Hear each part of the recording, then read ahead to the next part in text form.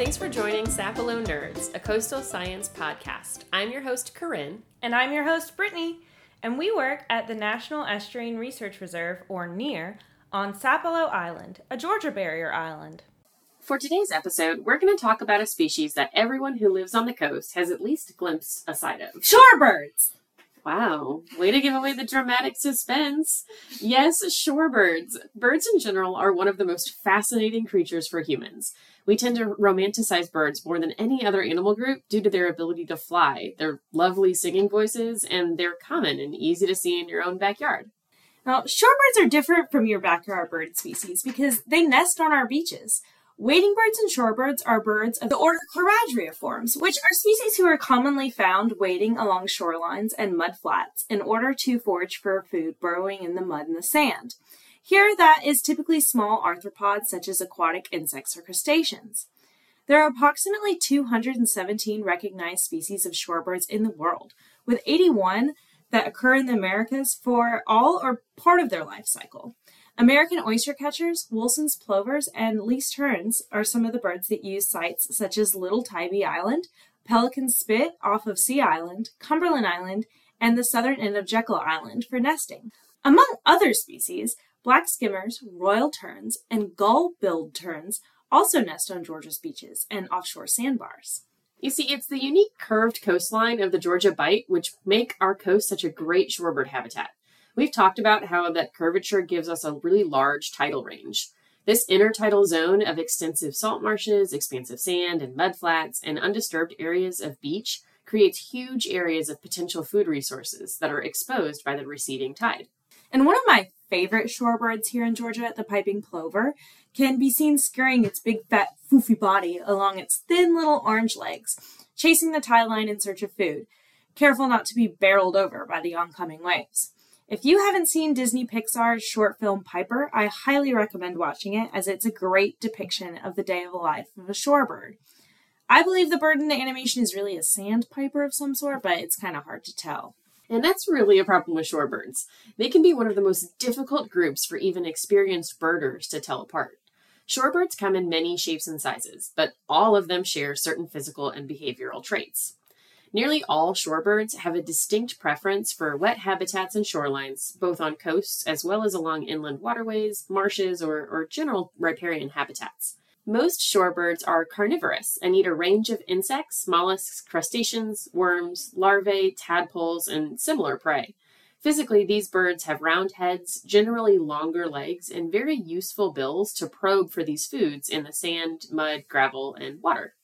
And just to make it even more difficult to identify them, many shorebirds are what's known as gregarious, which means you're often seeing them in mixed flocks that include several different species. So identifying one bird in a crowd doesn't always mean they're the same species.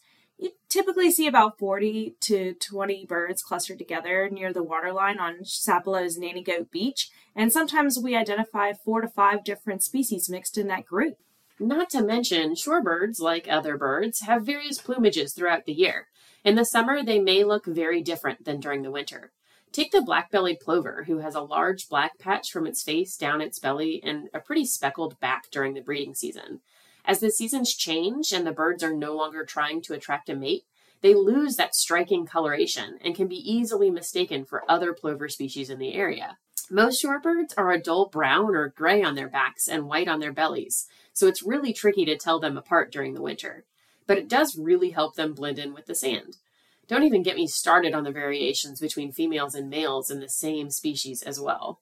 Oh, I have a very hard time with that. I will commonly mistake females for completely different species. This is actually called sexual dimorphism and is common among birds, but occurs in numerous different animal groups. Essentially, sexual dimorphism is where a male and female have distinct color, size, and/or plumage differences that distinguish them from one another. Typically, male birds tend to have more showy plumage to attract their females, but that is not always the case. With shorebirds, females tend to have similar bland coloration amongst numerous similar species like the plovers, sanderlings, and sandpipers. And during the breeding season, these birds are often shy and will engage in dramatic distraction displays to protect their ground-level nests and chicks. They will fly off together in large groups as well to protect themselves from predators like falcons, who have a more difficult time picking them apart when they're stuck together. Have you ever seen a shorebird nest? I have. When I used to work for the South Carolina Department of Natural Resources, we had several areas that were specifically roped off on several of our uninhabited islands for shorebird nest monitoring. It would be crazy difficult sometimes to walk through there to count their nests.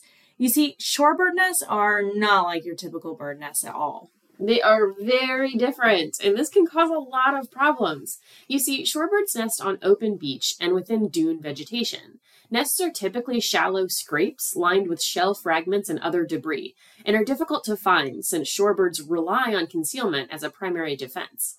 Birds and eggs are well camouflaged and remain still when approached. The eggs can blend in very well in the sand or in the rackline, typically where people are walking or setting up umbrellas on inhabited beaches. Exactly. We would often find people wandering in the protected shorebird habitat, and they would tell us that they thought it was okay since they didn't see any nests.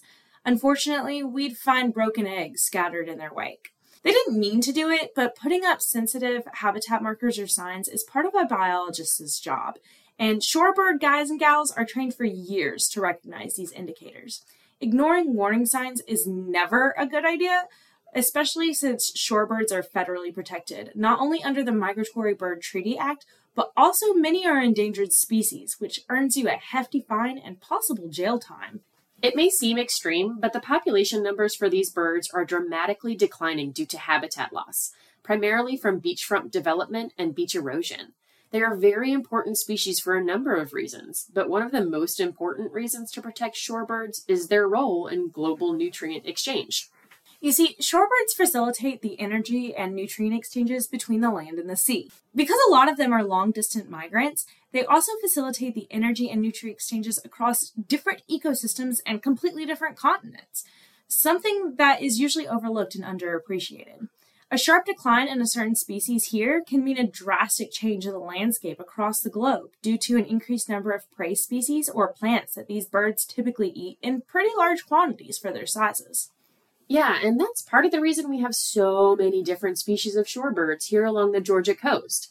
It's a great stopping point for birds to refuel on their migratory patterns. We've mentioned some of these crazy migration paths in our past episode, Good Migrations. So if you haven't listened to it yet, you should probably check it out. We actually went on an in-the-field interview with bird biologist or ornithologist who works with us in the Georgia Department of Natural Resources Wildlife Resource Division to learn a little bit more about monitoring these populations and migrations. So we helped survey a rather windy portion of Nanny Goat Beach here on Sapelo with DNR wildlife biologist Todd Schneider. Unfortunately, our recording equipment picked up really nothing but wind. Podcasting on a barrier island comes with its challenges. And rather than torturing you with garbled audio or forcing Todd to repeat himself again, though he does love talking about the birds, we thought we'd just share a little bit about what we learned. So Todd, what's your favorite part about working with shorebirds?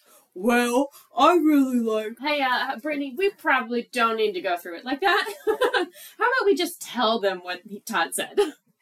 Okay, we can go on a short summarized version and be lame. This year was the Piping Plover Survey. DNR biologists and volunteers conduct this survey every 5 years across Georgia's coast. They do this simultaneously, starting 2 hours before high tide and ending 2 hours after high tide. During this survey, researchers count more than just piping plovers. They count all of the shorebirds they see. Piping plovers have been a focal point because they were federally listed as endangered back in 1988. This survey formed when their recovery plan was revised in 1996. And after just the first Piping Plover survey, biologists realized they gathered tons of really valuable information about numerous different shorebirds whose populations were also in decline, such as red knots, oyster catchers, and willets. Rather than change the Piping Plover survey protocol, say that 5 times fast, biologists decided to start an annual survey called the Midwinter Shorebird Count. Todd also specified that this helps when you have bad weather days, like our particularly windy one, to not lose data for essentially a decade if you're only surveying every 5 years. So now we still have the Piping Plover survey every 5th year, like this year, and every other year is the Midwinter Shorebird Count. Brittany and I actually really enjoyed learning from Todd about the different species of shorebirds and tricks to identify them. So we thought we'd play you some of our more usable audio from the interview. So what we do is I do a diagram. It's like a cross, and this bird had a blue, the lower leg, so below the ankle, down here, he had a blue above a yellow. So yellow was the base, blue was there. I couldn't see the right leg. Sometimes they'll have a metal band, the Fish and Wildlife, what we call Fish and Wildlife, is actually USGS band, that you normally see. Yeah, they'll all have those. All the ones that are banded will have that, but a lot of times sometimes it's down on the lower leg, and sometimes it's up, up above this area, above the ankle, but it seems like it's up in the hip area. It's really not. Reading the bands is the biggest frustration, and it's, what we do is read what we can. There are 14 birds here, which is a good number. It's, I think we had as much as 16 here. Pretty good number. And they're all, I had them all very close proximity to scope, but I just couldn't read most of the bands. Most legs I couldn't read all the birds that were banned. I couldn't read both legs because either they're running too fast into the distance, or they were lift up. You don't know what she like that. So we very carefully move along. We'll kind of keep up and try and get some looks. And then what we'll do is this little pack. These things evolved too. We had 1,600 or 1,800 Dunlin one time, so roughly 2,000 Dunlin. That's not unusual, 1,600. And we had a bunch of other stuff. There's about 10, 12 species of shorebirds here. There's also this Dunlin, Western Sandpiper, a couple species like that. They look very similar with their heads tucked in. And there's a few that you can tell sanderlings, and the one you see chasing the waves all the time. So it looks like a piping plover, except it's got a little bit longer bill. There's a couple other things you can tell. But I always say by behavior, if it's moving, you can usually tell it's a sanderling. And to get fat reserves, so a lot of the birds will get almost half their body weight to half their body weight in fat, and then they'll burn it up. There's one called the bar-tailed godwit. We have marble godwits, which could go pretty long distance, but the bar-tailed godwit goes from Alaska and Russia to New Zealand, almost 7,000 miles, straight shot over the ocean, 13 days straight, flying about 30 miles an hour. Yeah, it's just a resting behavior, so they don't have to hold their head up. It's just like us putting our head on a pillow. We can't really do that because our necks aren't flexible. They have vertebrae that are much more flexible and more vertebrae, so they can actually, especially cat and geese, that long neck. Can you imagine holding that neck up all the time? That's a lot of effort. So it's really a situation, I think, where it's just an easy way to rest. They'll tuck their head back in their feathers and go on one leg a lot of times. Yeah, their legs are different than ours. We get fatigued like that, but their legs will kind of lock. Their musculature is different, just like their wings. A lot of these long-distance birds, like the pelagic birds, but even a lot of others. And the thing you can do is birds can shut off half their brain at a time, so they can be kind of aware of things. We really enjoyed learning from Todd and really appreciated him taking the time to include us in the survey. Even though we didn't get to use a lot of the audio, hopefully you guys can still piece together everything that we were asking. Corinne, what do you call a shorebird when it's in the desert, though? I don't know. What? Laws. All right. Well, what is a seabird's favorite pop song from the 80s? Oh, that's a tough one. I don't know. What? Gulls just want to have fun. Hey everyone, it's Colby from the Stewardship Program at Signer. Shorebirds love estuaries, and you should too. iHeart Estuaries Week is February 10th through 15th of this year. It is a national social media campaign that demonstrates local support for federal programs that benefit estuaries to Congress. Through the iHeart Estuaries campaign, we can raise a collective, lighthearted voice in support of estuaries and programs like the NEARS. Want to join in on the action on social media? Use the hashtag iHeartEstuaries to tag your photos around our estuaries. Need some reasons to love the estuaries to share with others? Here's some facts. The coastal recreation and tourism industry generate $8 to $12 billion per year in the United States, and much of it happens in estuaries. Also, estuaries are nurseries to more than 75% of all the fish and shellfish harvested in the U.S.